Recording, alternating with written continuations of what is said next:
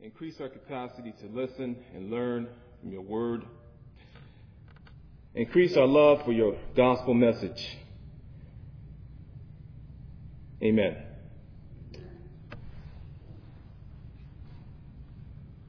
Our text for today comes from 1 Corinthians chapter 11, verses 23 through 26. Please rise for the reading of the Word of God. 1 Corinthians chapter 11. I'll begin reading at verse 23. For I received from the Lord what I also passed on to you. The Lord Jesus, on the night he was betrayed, took bread, and when he had given thanks, he broke it and said, "This is my body, which is for you. Do this in remembrance of me." In the same way, after supper, he took the cup, saying, "This cup is the new covenant in my blood. Do this whenever you drink it in remembrance of me. For whenever you eat this bread and drink this cup, you proclaim the Lord's death until he comes." The grass withers and the flowers fade, but the word of God will stand forever. Amen. Please be seated.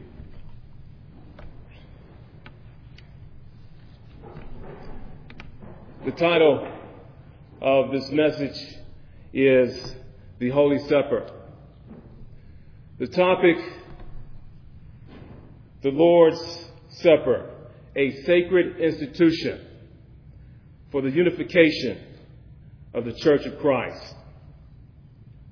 I propose that in 1 Corinthians chapter 11, verses 23 through 26, Paul, an apostle of Jesus Christ, describes the institution of the Lord's Supper, because the Lord's Supper is a sacred institution. How can we fully understand all this? Well, we could begin by looking at the following 3 points. Point number 1, because the Lord's Supper is a sacred institution, God prohibits any profane use of it. That is, any profane use of the Lord's Supper. Point number 2, because the Lord's Supper is a sacred institution, God encourages the sacred use of the Lord's Supper. Point number 3, because the Lord's Supper is God's sacred institution, Christians rightly administer the Lord's Supper. Amen. Now, without further introduction, let us move into the message of God. Because the Lord's Supper is God's sacred institution, God, as I said earlier, forbids any profane use of the Lord's Supper. Now, what we need to do is we need to go to our text. And what I'll try to do is I'll try to tease out my reason for this. Let us go over to 1 Corinthians chapter 1. Let's look over there for a moment. I believe over in 1 Corinthians chapter 1, we'll see that Paul, an apostle of Jesus Christ, is writing, first of all, to Christians. He's writing to Christians in Corinth. And it is my belief that there are problems in Corinth. Some of the problems in Corinth were issues that were dealing with the public worship of God. Now, at 1 Corinthians chapter 1, beginning at, again, verse 2, we see here Paul says, "To the church of God in Corinth, to those sanctified in Christ Jesus and called to be holy, together with all those everywhere who call on the name of our Lord Jesus Christ, this Lord and ours." He's writing to Christians, I'm confident of, based upon this passage right here. And it carries over into our passage in 1 Corinthians chapter 11. The purpose of this letter, I'm convinced of also, is an appeal for the unity of the public worship and church, the public church. It's an appeal for the unity of its worship service. Now, we must understand that because he's writing to Christians, we can take from this the implication that he's not writing to those who do not believe. He's not writing to those specifically to those who have been sanctified in Christ, that is, joined with Christ. He's writing to those individuals who have been united in Christ by God. And they received this by faith, the faith which was given to them by God. Amen. Now, let's go back over to our passage in 1 Corinthians chapter 11. And what we will see here again is there is a problem with the administration of the Lord's Supper. And it causes us to take,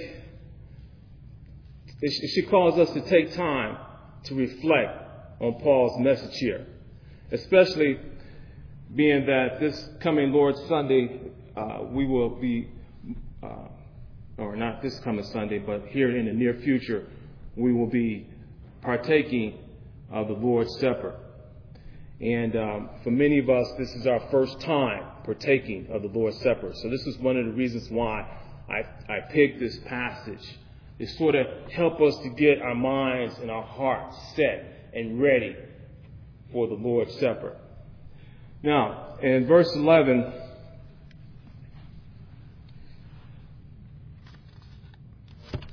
let's look at, chapter 11, verse 11. Let's look at that for a moment.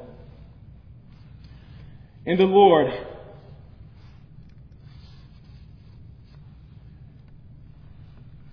verse 11, chapter 27.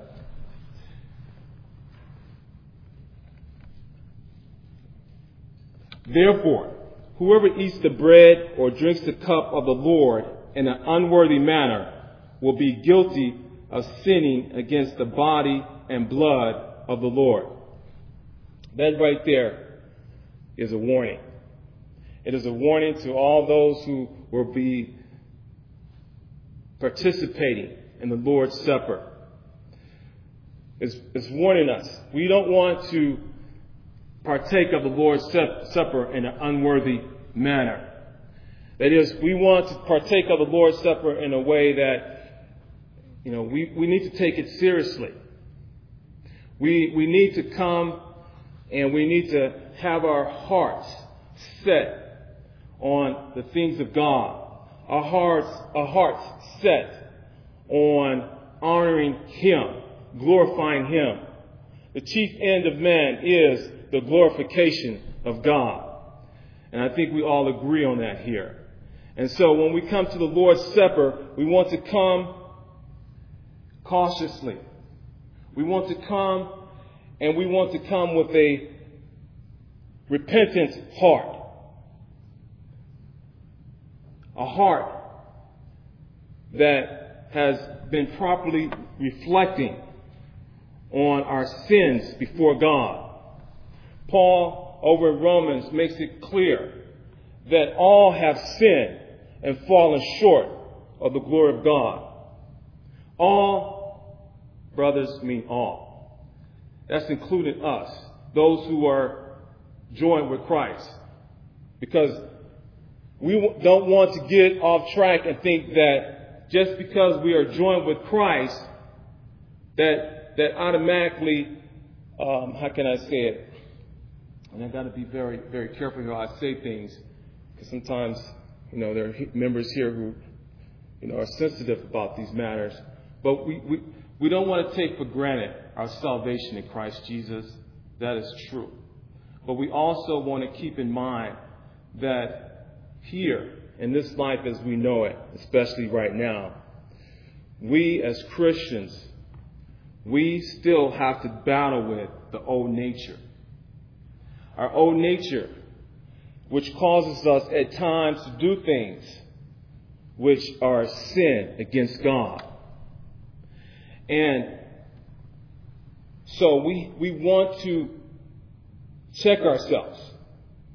We want to look at our lives and make sure that, we're living a life that is reflective of our salvation in Christ Jesus.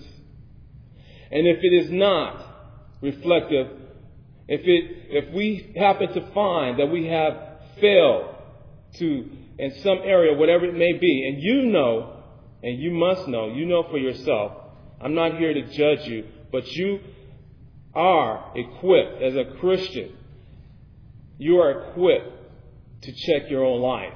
You're equipped to find out those areas that you know for a fact, based upon God's word, that you are sinning against God.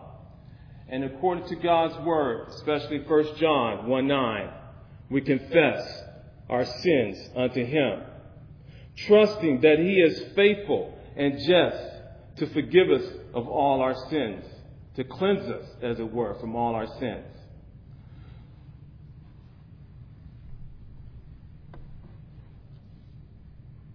We must do this. This was the problem with the Christians in Corinth. We see this, especially if you move up a little bit. You see in verse 20, Paul, he's speaking to those members, the church members, those who consider themselves united with Christ. When you come together, it is not the Lord's Supper. Is it not the Lord's Supper you eat? For as you eat, each of you goes ahead without waiting for anybody else. One remains hungry, another gets drunk. Don't you have homes to eat and drink in? Or do you despise the church of God and humiliate those who have nothing? What shall I say to you?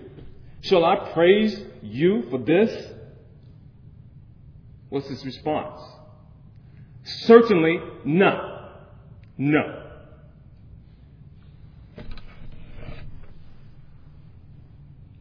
He's rebuking them for their behavior before taking the Lord's Supper. So the message is clear. We have to be careful how we take the Lord's Supper. We want to be careful on how we take the Lord's Supper. We want to rightly prepare ourselves before taking the Lord's Supper. Point number 2. Because the Lord's Supper is God's sacred institution, God encourages the sacred use of the Lord's Supper. Now, the implication of our text is that the Lord's Supper is for the penitent church. Why is that? Well, Paul goes on in verse 23, as we read earlier, for I received from the Lord what I also passed on to you. The Lord Jesus, on the night he was betrayed, took bread, and when he had given thanks, he broke it and said, this is my body, which is for you. Do this in remembrance of me. We have before us the Lord Jesus himself instituting the Lord's Supper.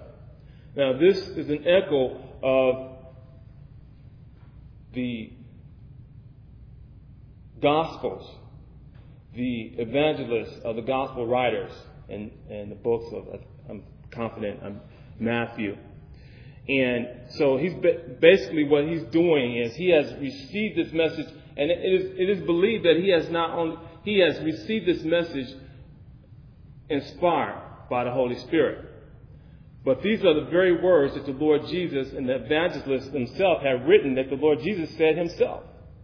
And that's why you probably in your Bibles, your interpretation, whatever it may be, you'll see that in quotes, being the words of the Lord Jesus himself. So he has instituted this event, this institution, the Lord's Supper. This event is something that we as a church body must do.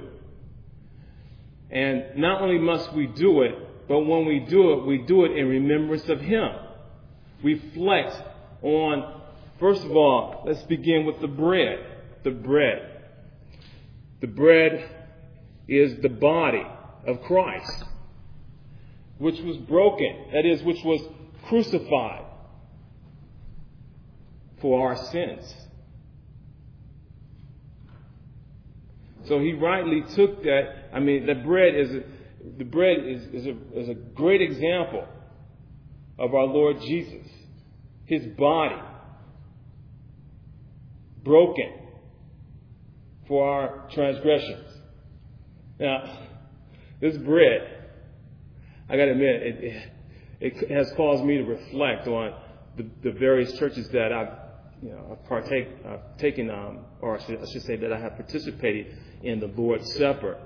And some churches, when they have the bread, when they serve the bread, they're served in little chunks like this, about this size. I'm wondering who cut those little chunks like that. I don't know, but there's many of them.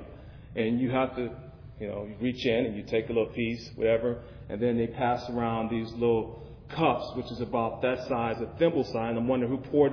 Can you imagine? I mean, and especially a church like that I'm a member of. It's like any one time it's about over 500 to 1,000 members in this church, and they pouring all these. It's like, wow, man, that takes a lot of work. I'm sorry, I'm going down a rabbit trail here, but I want to bring it back. But I just want to let you know that the bread that they're talking about here, it is believed by scholars that the bread is round or is either oblong, and it's about a thumb in thickness and in size. So, when he was on that night when the Lord Jesus was passing that bread around, it was a nice chunk of bread. Okay, so it's something that when by the time it got to you, you were probably salivating and let's get on with it, kind of thing. It's smelling, the smell was there and everything. So, but anyways, I share that with you to help you understand that this is the body of our Lord. This is the body of our Lord. And that's what we want to be thinking about. We want to think about, how He gave of Himself for us. That is the grace of God. And that's what I'm talking about here. I'm talking about the grace of God here. So when you receive this bread, you should be thinking about the grace of God. But listen, He did what should have happened to us. But the problem is that we would never be able to withstand the judgment of God, the full judgment of God. There's no way we would be able to withstand that. That's why Jesus is God. He had to be God in order to withstand the punishment of God.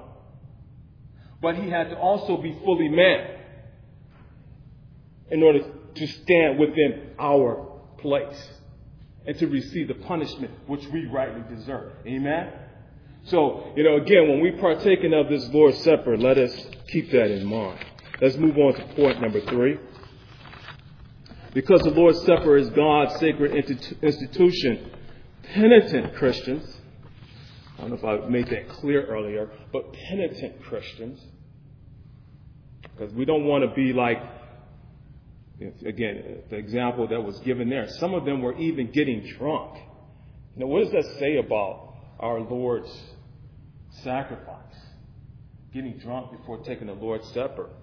That doesn't seem to me to honor what He has done. So let us also keep in focus that, as we're partaking of this, let us reflect on the Ten Commandments maybe. I'm just suggesting, I'm not saying you have to do this, but I'm suggesting think about the Ten Commandments and why they was given to us as a schoolmaster to teach us about our sinfulness before God and our need for repentance, our need for a Savior. And that Savior, again, is Jesus Christ.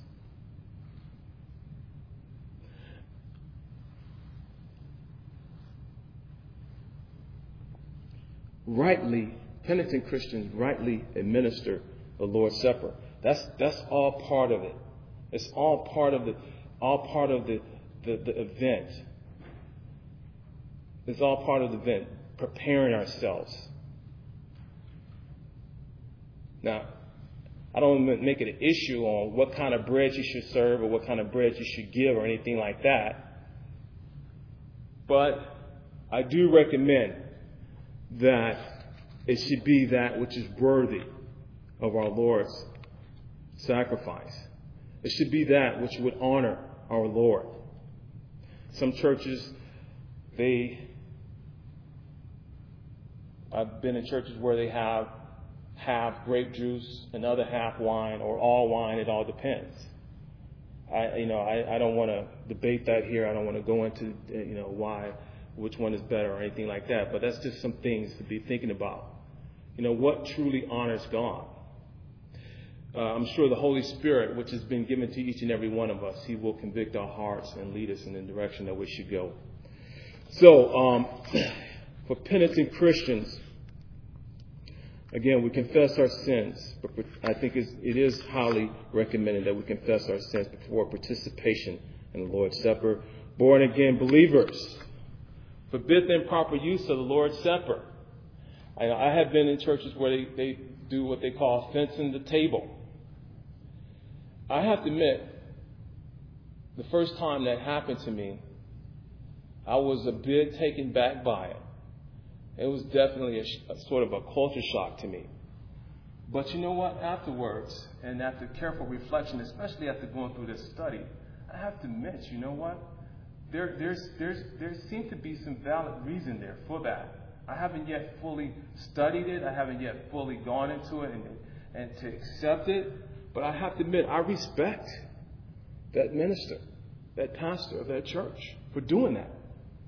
I respect him for, truly guarding the Lord's Supper. And I think he's in a real way, he might just, that sort of method might be right on track. Because it's keeping others from what Paul talks about elsewhere, from bringing judgment upon themselves. I mean, it talks about that in the same passage. It's a very serious event.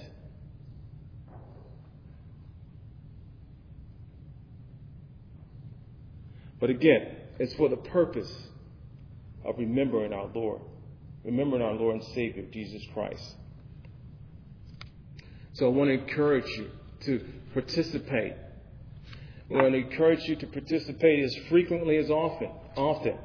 Some churches might do it 1 month. Other churches might do it, every week. And those are some issues that we have to think about on how often we should do it. Personally, I think once a week would be great because, again, it brings us into the presence of our Lord. The Lord's Supper is a means of grace from God. It's a means through which God actually brings us by the power of the Holy Spirit into His presence, and we get to taste and see that the Lord is good. Amen. Not only that, listen, brothers, I'm here to tell you that this is an event that truly blesses us.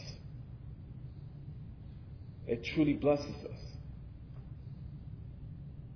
And it's joined with the Word of God, though. Again, the Word of God, the Lord's Supper, they both go together. I mean, the Word of God by itself it's a means of grace that is more than sufficient enough, even just by itself. But supper by itself, just the Lord's Supper without the Word of God, it just don't work. So, again, I got to make that clear too. It's both together. And that's why when we do it, we'll have both.